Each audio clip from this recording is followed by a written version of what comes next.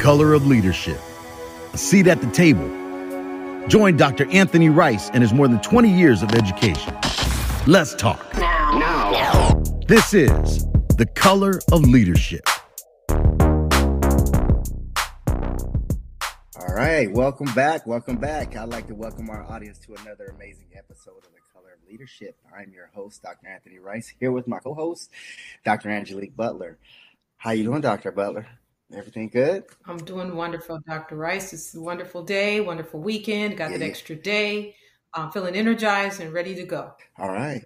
So, the book just dropped. So, Dr. Verdi, when we started having this conversation, we'll talk about it. Our book just dropped on Amazon today, and it's called The Color of Leadership. But let's talk about some housekeeping items. For anyone new to our audience, this platform has been created so that we have an opportunity to establish critical conversations around the table with extraordinary guests whom are either roles of either superintendents, directors, site administrators, teachers, mentors in their own right.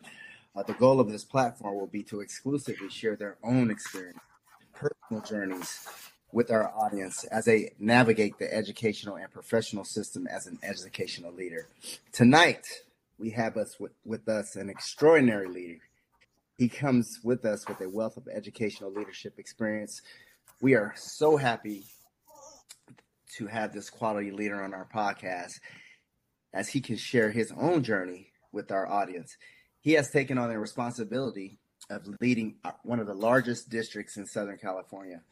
We are proud to have with us the interim superintendent of Moreno Valley Unified School District. Let's give a warm welcome to Dr. Robert Verdi. Thank you for sharing your time with our audience, Dr. Verdi. Oh, it's my privilege. Thanks for inviting me, Dr. Rice, Dr. Butler. I've been just getting into the podcast and starting to follow it, and appreciate you folks getting people to come on and just share some insights. It's helpful for all of us, I think. And congratulations on the book, Dr. Rice. Oh, thank you, sir. I appreciate that. And it was, thanks to Dr. Butler. Me and Dr. Butler, we've gone through the Cal Poly Pomona program, doctorate program together.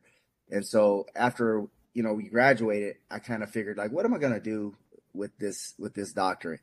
Because I know a lot of people have it just to say, okay, we're a doctor in education. But for me, I was talking to Dr. Butler probably right after we graduated, and I said, you know what? I'm going to turn this into a podcast. And then right after that, she was like, turn it into a podcast. I said, yes. And then I said, then I'm going to write a book.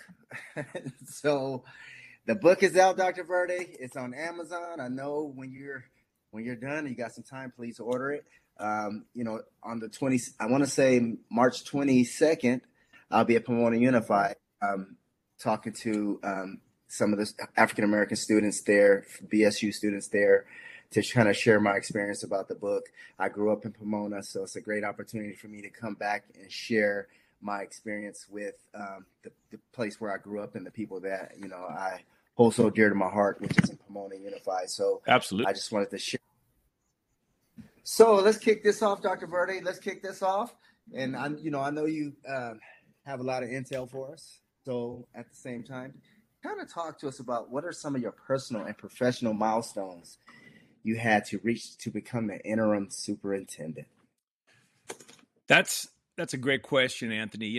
I think about it all. For me, it really all began. Let's go all the way back from a personal perspective first, if I may. Education was really something that was ingrained in me from a young age. So, first one in my family to graduate from college. My folks did not. My grandparents did not. Great-grandparents were new to the country, all those things. So you kind of have that sort of immigrant story a little bit. So when education was emphasized so much in the home as a means of making something of yourself and getting further ahead, that was a big driving force to be that first kid that graduated. So that turned into a love for education. And I was really inspired by many educators, many coaches that I had coming up as a young man, and ended up being a high school teacher for 10 years. And for me, Anthony, that's really the backbone of my experience that led me to my current role. The time that I spent in the classroom is where it's all about. And so you think about the decisions that you make in the classroom on a daily basis and how those impact the lives of the students in front of you. And now we're in leadership roles, you and I, you as a principal, me in my role, and every decision begins and ends with the students. So along the way, I served in other capacities. I was a high school principal. I served as a director. I actually went the human resources route. So I kind of veered away from the curriculum side of the house for a little while and served as an HR assistant superintendent for the last 11 years. And that was a great experience in that it really helped to broaden my horizons and really remind me about the people side of things, because we are in the people business and we rely so much upon our colleagues.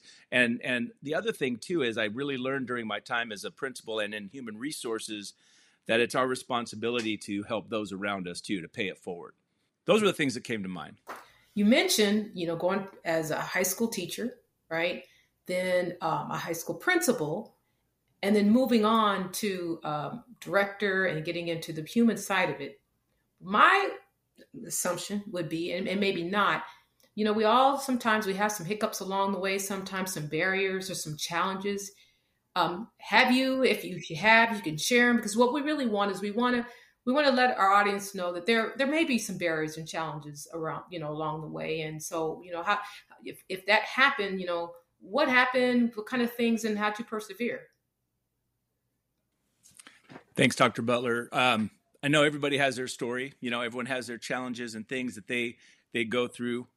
For me, I think it's funny when I first became a teacher. My first assignment was actually at my alma mater, and you kind of end up proving yourself all over again with some of the folks that used to be your teachers and mentors, but they still look at you like a kid. So there was a little bit of that, right, for sure. I think going into the high school principalship, I was put in a challenging situation, kind of put in a situation where I had to kind of calm the waters after a couple of different principals had come and gone.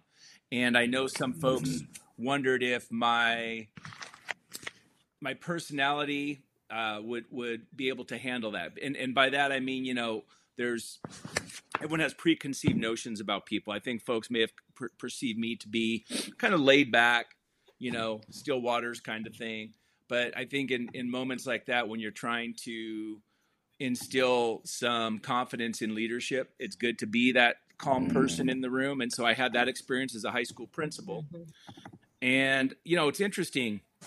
Switching over to human resources at the time that I was coming up, there was a trend in education that a lot of superintendents had been promoting from the assistant superintendent of human resources role to that final seat, the superintendency. And some of my mentors coming up had encouraged me maybe veer away from the curriculum side and go into HR. And over the last 10 years, I would say that trend had shifted. So I never forgot, though, what I had learned as a high school principal.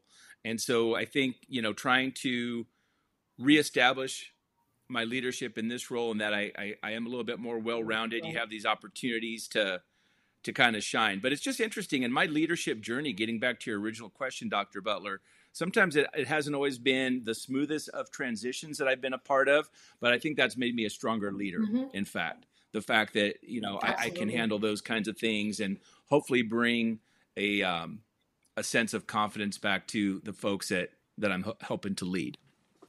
Dr. Verdi, I have a question for you. So you've talked about your role as a high school teacher, then moving into the role of the principal and on to director of human resources. And then, of course, now your current role as intern superintendent, which is, by the way, congrats on your upward mobility. But another part of that is any challenges or barriers. We oftentimes have them, right, as we move up the professional ladder. And so the question is, have you had any barriers or challenges? And if so, what are they? We want to talk to our listeners about some of it is just going to be the obvious, right, as we move up. But how did you navigate those if you had any challenges or barriers? Thank you, Dr. Butler. For a couple things that come to mind, actually, when it comes to barriers, challenges that I think of. One, it's that irony that we live with in education, and that the further we go up the ladder, so to speak, the further away we get from the classroom. And that's a challenge, and I would actually kind of give that challenge to all the educators tuning into the podcast, and that if you do aspire to be in these roles of leadership, don't ever forget where you came from. It should begin and end with that classroom environment. And like I said previously, every decision that we make impacts students, and that starts in the classroom and that goes right up to the superintendency. So you have to keep that leadership perspective in your heart, because it does get challenging further on up you go. For me personally, when I took over the principalship, I came in a challenging time where I was following up a couple of different leaders that had come and gone. And so I was there to try and maybe reestablish a little bit of consistency and confidence back in the leadership. And that was a challenge. It wasn't the smoothest of transitions, of the baton being passed. A lot of times, sometimes folks are blessed when they promote, they kind of walk into a pretty stable situation. And I was put in a situation where it was my job really to kind of calm the waters, and like I said, reinstill that confidence from the folks that reported to me, but also from the community. But what a great life lesson. That was really valuable to me, to be able to kind of be in that boat, help reinstill that confidence, and help that school kind of get back on track. So that was a challenge personally that I faced, kind of coming up through the ranks. But the main thing for me is the challenge that there's going to be so many different elements that push and pull on you as a principal, not so much as a director per se, but definitely as an assistant superintendent and a superintendent. And you have to keep it about the students. There will be forces Absolutely. that will try to make it about other things, and it should never be about other things. Absolutely. And I think that as you mentioned, just all about the students, that I don't think anyone can criticize or deny that if you keep it that way, right? Because there's going to be, as you say, all kind of forces that pull, and some of them may be political, but we're all there for one thing, right? The students. And so that's a great way to go about every role, right? I don't know. I'm just kind of curious. You said kind of, what did you say? Smooth the waters. What kinds of things did you do? I'm just curious, because that's a hard role, to step into. Dr. Verdi has a great temperament, and I say that wholeheartedly, because, when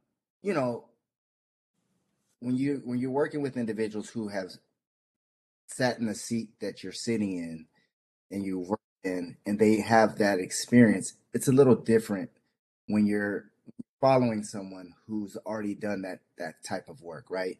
And so I'll let him answer the question in terms of the questions you asked, but I just, from my own experience and just being able to, my personal experience and being able to work with him personally, the temperament that he has in terms of leader is very calming, right? It's very calming because it gives you the confidence to really be able to really do the work that you're trying to do on your school campuses. And I think I can say that for a lot of the leaders that we work with as of now. He's a very affectious person, but that temperament, and I tell you, you need it in order to be in the seats that he has sat in. But I'll let you explain that, Dr. Verdi. Well, thanks, Dr. Rice. I appreciate that's a nice vote of confidence. Thanks, Dr. Rice. So to answer your question, Dr. Butler, when I took over the principalship in that role, calming the waters, there was a lack of confidence in the leadership of that time because a couple of my predecessors had come and gone and did not connect with the staff or the community. And the staff felt at that time micromanaged, belittled, not valued as professionals. And the community felt like they didn't have a true partnership with the high school. And I set out to really open the communication doors, to be more transparent, to invite families in to be our partners. And honestly, with the teachers at the site, and at that time we had a big campus. It was 3,200 students, and you really want the teachers to feel valued, the classified staff to feel valued and empowered to do their job. Just like I wanted the folks at the district office to feel that, hey, Rob can do it. He's got the skill set. We're going to give him some guidance, but we know that he's going to be the captain of that ship. He's going to be able to handle it.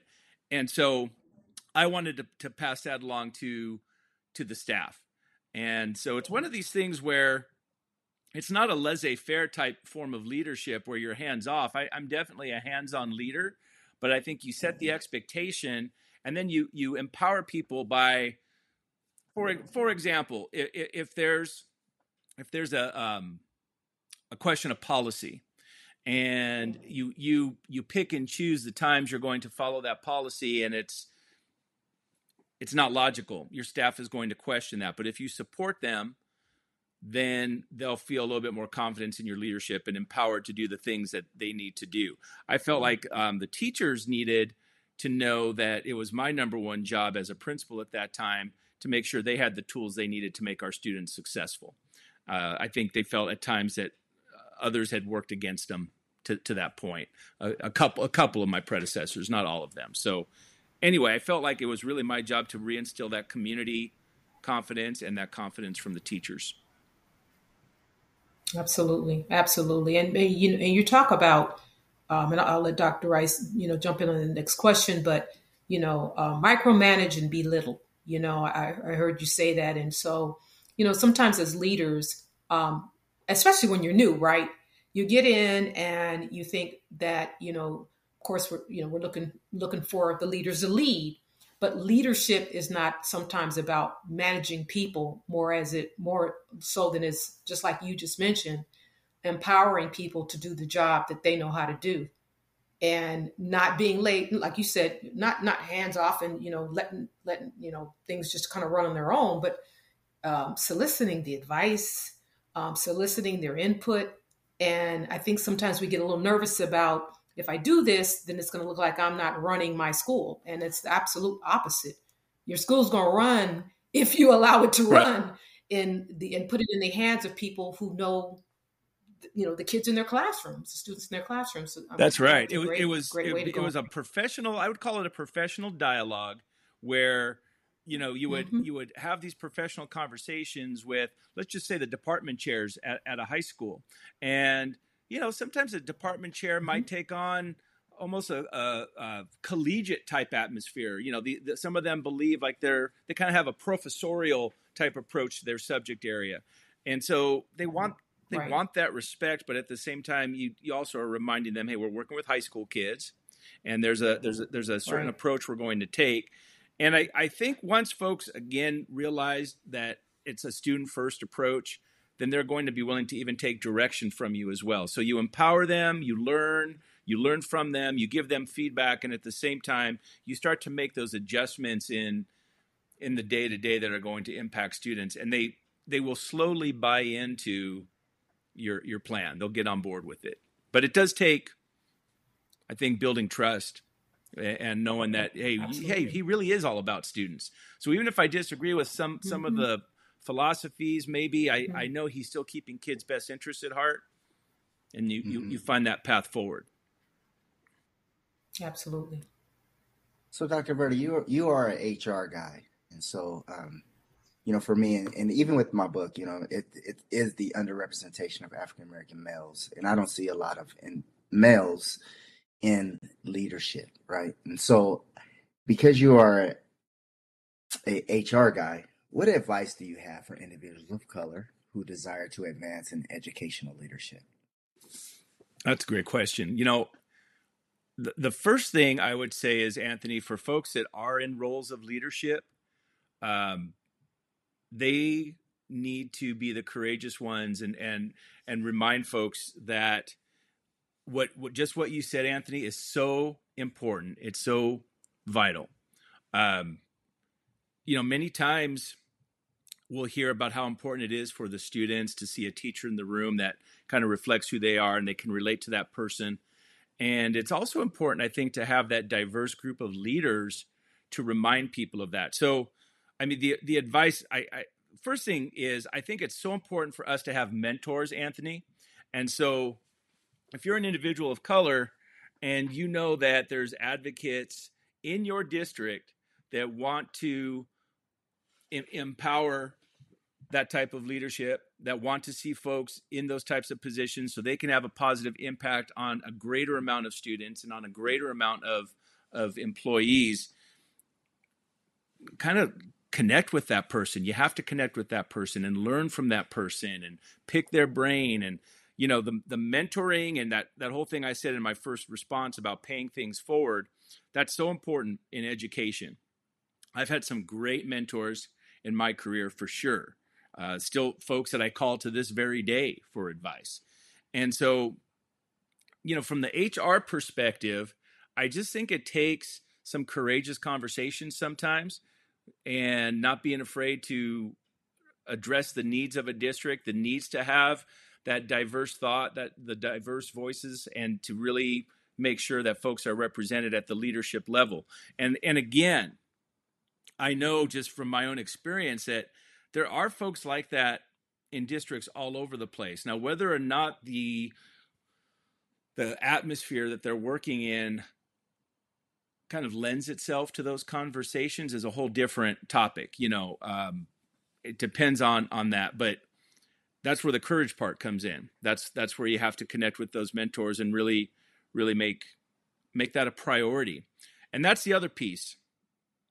I really do feel this way, Anthony. If a district makes finding diverse leadership, or to get specific about, you know, your question, African-American males that can serve in educational leadership roles, if that is truly going to be a priority based on the needs of the district, or just for the simple, again, diversity of thought and background and experience, then it can be done.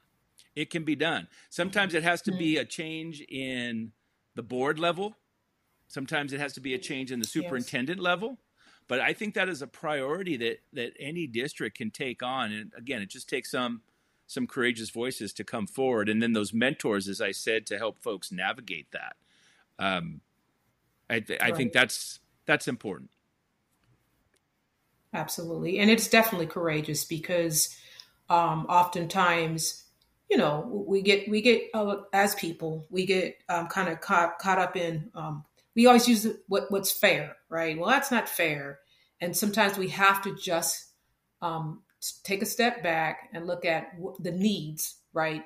The needs. I mean, if we just look at we can do this in a lot of districts. We look at the data. We find out who is most likely to be placed in special education or who is most likely to be suspended. If we look at some of that data, it'll scream loud and clear, you know, about some of the needs of a particular district, right?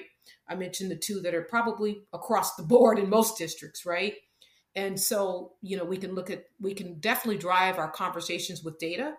I think, you know, in order to satisfy the needs.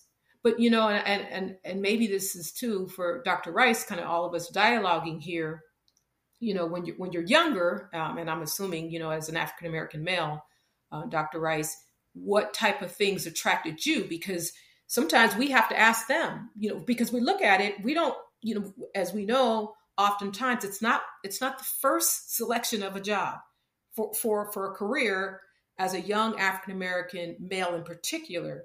And so sometimes it is just that we've got to listen instead of telling or, you know, talking, what types of things would attract, you know, a young African-American male into this profession if you have not been successful, and particularly because we haven't been successful as some in our younger years. So just kind of something to think about. I don't know, Dr. Rice, if you've ever thought about that, and you know. Yeah, I have, and it's interesting because again, I never wanted to be in education, and Dr. Verdi probably don't even know this. I wanted to be a dentist. So, but when I went to the Yes. when I went to the University of Laverne, as I transitioned from Washington State to the University of Laverne, um, my football coach was like, "I think you should be a PE teacher." And I was like, "A PE teacher?" He's like, "Yeah, a PE teacher. You're never gonna have to. You'll be outside all day. You're not gonna have to grade any papers, and you could just build relationships and just have fun and play with the kids all day." And I was like, "Really?" And so it was more to it. I mean, it wasn't just about playing, and it's about building rapport and being a mentor, like you said, Dr. Verdi. That was very, for me, that was the most important thing, which kind of gave me that passion that I wanted in order to become an educator. And then that, at the same time, because we're all coaches, we've coached, and at the same time, I'm going to ask you a question after Dr. Butler asks you this question, because we're all coaches, and at the same time, as coaches, we always want the best. And so I'll let Dr. Butler ask her first question, and then I'll come back with my next question. Well, I guess it just, what advice? I mean, you're like, as Dr. Rice said, you've been in HR before you became interim superintendent for I think you said 11 years. What advice do you have for other districts that are looking at attracting and hiring more underrepresented people or men of color or women to districts? Well, again, I think it starts with, don't be afraid to have those courageous conversations. Mm-hmm. And even if it is in the form of a training, Dr. Butler, for example, you gather your administrators in, or maybe you gather a group of veteran teachers in, and they're veteran teachers that have been in the district for a while, and they're minority teachers, let's say, and you talk to them about trying to identify in others some of those leadership traits, those mentoring traits. How do others connect with students? So Dr. Rice's story is a perfect case in point. Somebody tapped him on the shoulder and noticed that he had a good rapport with students. You'd be a great teacher. And he was off and running. And there's nothing wrong with any mentor. Mentors can come in all shapes and sizes. And I've had a few different ones all in my career. But I think, again, if you make it a priority, Dr. Butler, and you have those conversations about, let's go out and recruit. And there's a difference. Like, our district has recruited in all kinds of universities. Historically, our district's even gone to the historical Black colleges and done recruiting there years ago. I mean, there's those avenues that any district can explore to recruit teachers. It starts really at the teacher level, I believe. And then from there, you groom your leaders and you start tapping them on the shoulder and saying, you need to be an assistant principal. I can see you being a principal with us someday, and encouraging them. But let's take it another way as well. In whatever district you're in currently, without having to go out and do that type of major recruiting per se. Maybe you're in a small district. We're in a fairly large district and we have to recruit pretty heavily, but maybe you don't have those kinds of vacancies year in and year out. Take a look at the demographics of your workforce right now and start looking at the areas that maybe need to be, addressed, looked at, put under the microscope. How are we doing in these areas? And then start to identify those folks that you'd like to see go into a credentialing program, an administrative credentialing program. I just think wishing it happens, really hoping that we get good candidates of color. I really hope when I turn on EdJoin tonight and I look at this group of applicants, that there's some good applicants of that. That's not going to get us anywhere. You've got to talk about it, and it has to be a purposeful approach. And again, it can be traditional, going out and recruiting, like I said, or just in your own backyard, having those conversations with your workforce and saying, all right, how can we do this? How can we encourage folks to jump into teaching ranks or jump into leadership roles? One thing that we had done a couple years back in Moreno Valley in our current district is we had a kind of like a pipeline, a teacher pipeline for kids that were interested in going into education as a possible career. Because as you said, Dr. Butler, for many of us, education was almost like it wasn't on my radar at all. I didn't know that Dr. Rice wanted to be a dentist. That's awesome.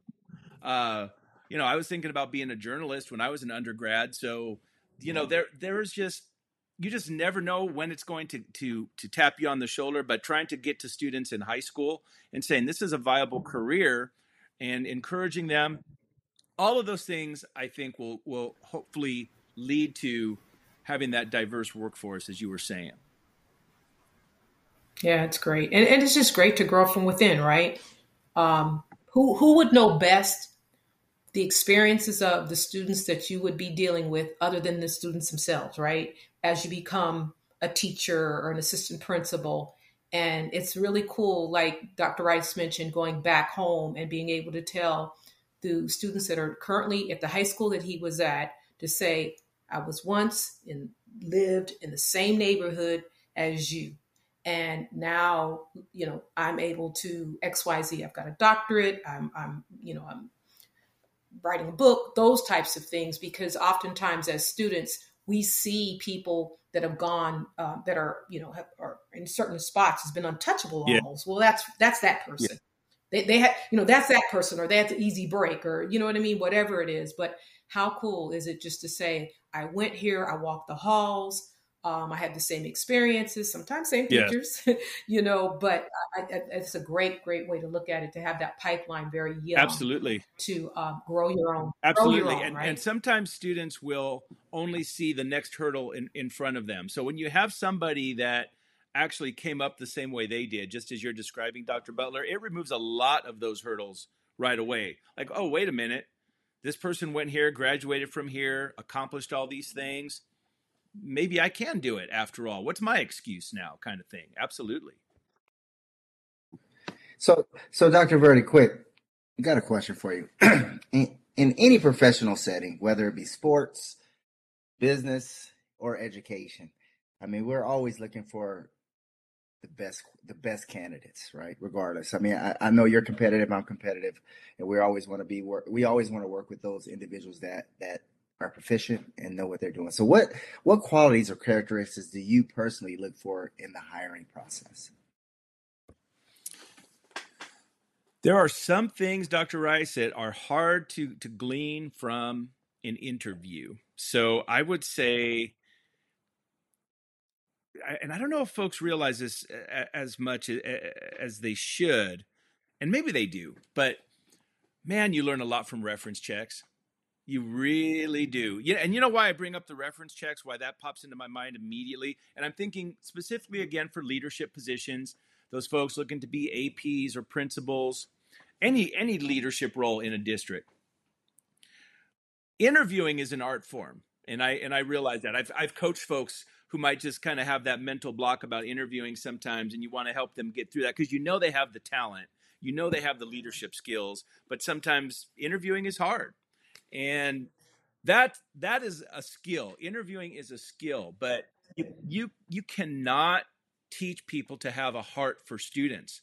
But you know what? You really hear about somebody's heart when you call references. And here's a newsflash for folks that may or may not realize this, but districts are calling more than just those 2 references you put on your EdJoin application. We're digging deeper than that. We're calling some other folks that you work with to kind of find out if you have the qualities that we want in our district. So really, if we call a couple of folks and we get some good feedback in terms of their demeanor, their communication skills, but most importantly, they really want to see every student in their classroom succeed or every student on their campus succeed, that says a lot.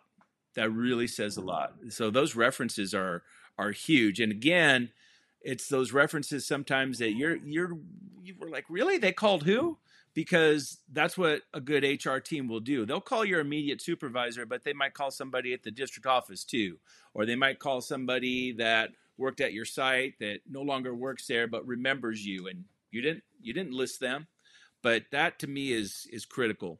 It's critical. That's where you really, at the end, can tell if someone's going to bring that heart for students. Absolutely. I think about it, and I think I don't know if I was talking to Dr. Rice. I don't think I said it to him, but I don't know. Maybe it's just a thought. I'm like, gosh, interviewing. I'd rather have a root canal rather than interview. I just the nerves come. You got 20 minutes a lot of times, right, to make the right impression. And, that is not the end all be all, and I've talked to colleagues because I've sat on many panels myself as of late. And oftentimes, and, if we're growing from within, there are people that, right? There are people that that you're interviewing for the next level, and they don't interview well, but what they have done within the district. That, hey, this you can easily say this person didn't interview well, but one thing I do know is I know their work ethic, I know their leadership, these things. And so you're right, even if it's not someone even if it's someone it's you're as good as that last job that you had, right? That last leadership role that you had or whatever. So yeah, it's just interesting, if people go directly to the interview, and not look beyond that. That's probably a better way to look at it. Go beyond the interview. The only other thing I would add, Dr. Rice, too, and Dr. Butler made me think about it when we're talking about, for lack of a better term, the coachability of someone. And being a former coach myself, I always wanted to know that I could work with this athlete and he's going to listen. That was almost more important to me than just raw athletic talent. The same applies to educators, especially in those early leadership roles, Dr. Butler, where they're just starting out as an assistant principal maybe, and you want to be able to mold them and develop them as leaders. You're hoping that they're going to be open to that. And again, that's something that really can be revealed in your references and in your background check for folks. You can tell if someone's going to be open to that kind of coaching. Absolutely. Coachability is real important. I think that's definitely a head coach way of looking at things. And your role, you are the head coach. So lastly, we want to ask any initiatives that you'd like to share that Moreno Valley, as one of the largest districts within the state, definitely the county, what is going on and what is in progress that you'd like to share that any initiative that Moreno Valley is doing? Sure, absolutely. There's one that we're working on that actually was kind of started at Dr. Rice's school, kind of a brainchild of his in a way, trying to bring the alternative education experience to the comprehensive site. And so we're looking at some ways to offer a variety of different classes for students that maybe in their first couple of years, Dr. Butler, freshman, sophomore year, they may have been a good candidate for an alternative education setting. And as you well know, sometimes once those kids go to that setting, it's hard to get them back at the comprehensive site. And we want to build some different types of opportunities for our 11th and 12th graders that need that alternative ed approach. But those 9th and 10th graders, maybe trying to keep them at the comprehensive side a little bit longer so that they have that experience and kind of get into the culture of the school, while at the same time have an opportunity to make some headway with their units and not fall too far behind. So we're looking at that. And then something that's been going on over the last 2 years that we're proud of is our African American Student Initiative. And our recent graduation rates came out, and our African American student group was the highest graduation rate of all of our student groups. So again, going back to what we were talking earlier about, Dr. Butler, those courageous conversations when it came to hiring practices. Well, you and I know that those courageous conversations when it comes to student achievement are just as critical. And that's been happening in our district. And those are things that are ongoing and will continue to happen in both of those areas. But we're proud of those initiatives for sure. Absolutely. And, you mentioned your 9th and 10th graders. I mean, not that, our 11th and 12th graders, that's one thing. But when we look at our 9th grade, I don't care what district you're talking about, that transition, right, from 8th to 9th, it really just, it kills it. You see the 9th grade, your math 1 scores, these they're down 10 credits, 20 credits, sometimes freshman year, because that transition, not understanding that credits matter. You know what I mean? Once you've gone from 8th, because, let's just be real, you're going to go to high school. You're going to proceed, whether you did really rotten in 8th grade or you were, whatever. You're going to move forward. So you're going to move forward. You're going to move forward, and sometimes you don't have the tools or even the understanding of the way high school works, or we even talk about the social emotional aspect of it. But you're getting down already 10, 20 credits, in high school in ninth grade, and we don't have sometimes things to allow students to catch up. I mean, you think about it, summer school goes real fast, really fast, right? And I'm speaking from the lens of a counselor, because I was a counselor before, after a teacher, and it just trying to help kids get back on schedule is just our schools just aren't set up that way. So that initiative of having kind of that alternative setting on a high school, so they're not, as I'm saying, going to alternative and then getting, I won't say caught. For some students, they may go ahead and proceed and get their diplomas there. But students that want to go back and be a part of the comprehensive high school setting, where there are sports, where there are things that they don't get at the alternative, is real important, and we catch them early so that they can transition back. So that's real impressive that Moreno Valley is looking into doing something like that. Dr. Verdi, real quick. So, because when I was reading this morning, I read a quote. It had me thinking about you. And so as I read this to you, the ultimate measure of a man is not where he stands in moments of convenience and comfort, but where he stands at times of challenge and controversy. So I say that because you're doing an excellent job at what you're doing right now, because I know that transition wasn't easy, but you're leading us and you're doing an excellent job leading us. I wanted to end on that. But at the same time, I want to give you an opportunity to shout out anyone that you might want to shout out. I know you have amazing boys that play baseball. I know you're a sports guy. I know you're a Rams guy. But this is an opportunity for you to just really just shout out whomever you want to shout out. Because our listeners really do have an opportunity to listen to you, not just as the interim superintendent, but as a human and as a man. And so that quote resonated with me as I was reading before we were getting ready to get on this podcast, and I wanted to share that with you. Well, hey, Dr. Rice, thanks so much. And coming from you, that means a lot. I know what kind of educator you are, what kind of dad you are. So I really appreciate that. I truly do. That's really nice. I honestly look at this as just a privilege. It's a privilege to serve in this role, regardless of the circumstances. I know you kind of alluded to them, and I appreciate that, but it really is it's just a privilege to be able to do it. And, like a lot of educators with families, you think about what you'd want for your own kids. And you talked about my 4 kids, and I've got 3 of them in high school right now and 1 in middle school, and they definitely inspire me every day. And you got your hands full. Yeah, absolutely. But it's fun, like Dr. Rice was saying, my kids are all active, and our daughter's in dance, and I've got boys in sports, but they're thriving, and a big reason why they're all doing well is because they've got some good educators around them too. So that's what I want for the students in our district, Anthony, to thrive and feel like they're supported, and they have those good role models, and they have an opportunity to have some doors open in the future. But yeah, my biggest shout out really is going to be to the Moreno Valley team, because it's been not the easiest of transitions, as you alluded to, but wow, we've got a lot of great educators that care about students in our district, and they inspire me as well. So, my family and my colleagues and everything else kind of, we just keep going forward. So you definitely sound like. Well, thanks. You definitely sound like that you love what you do. And that comes through. So, it's good to hear. And I'm sure your children are very proud of that. Oh, thanks.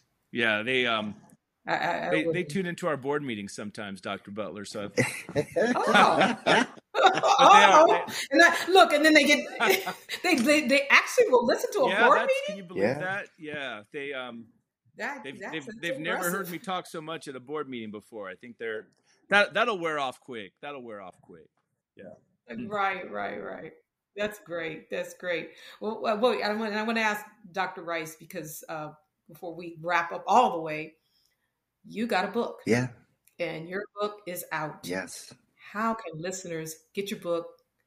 Give them a little something so, they know. All right. We're at the Color of Leadership. Where can we get it? What it's about? Well, it is on Amazon. It just dropped today on Amazon. Congrats. And I want to say it's $15.99. So it's on Amazon right now. And so for all our listeners out there, please, if you have an opportunity to, it's a great read. It's a short read. It's 141 pages.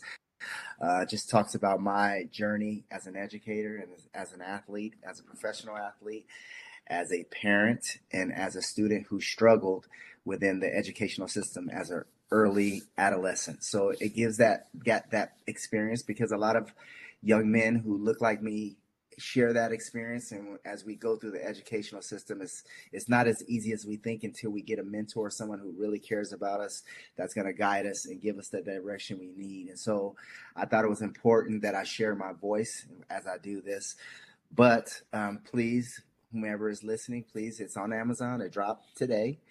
And so before we leave out here, I just want to give a shout out to our listeners, and I give a shout out to all those Color of Leadership. What was it? What is it called? What's that girl who's with the what's her name? Swifties. Influencer? I don't know. Swifties.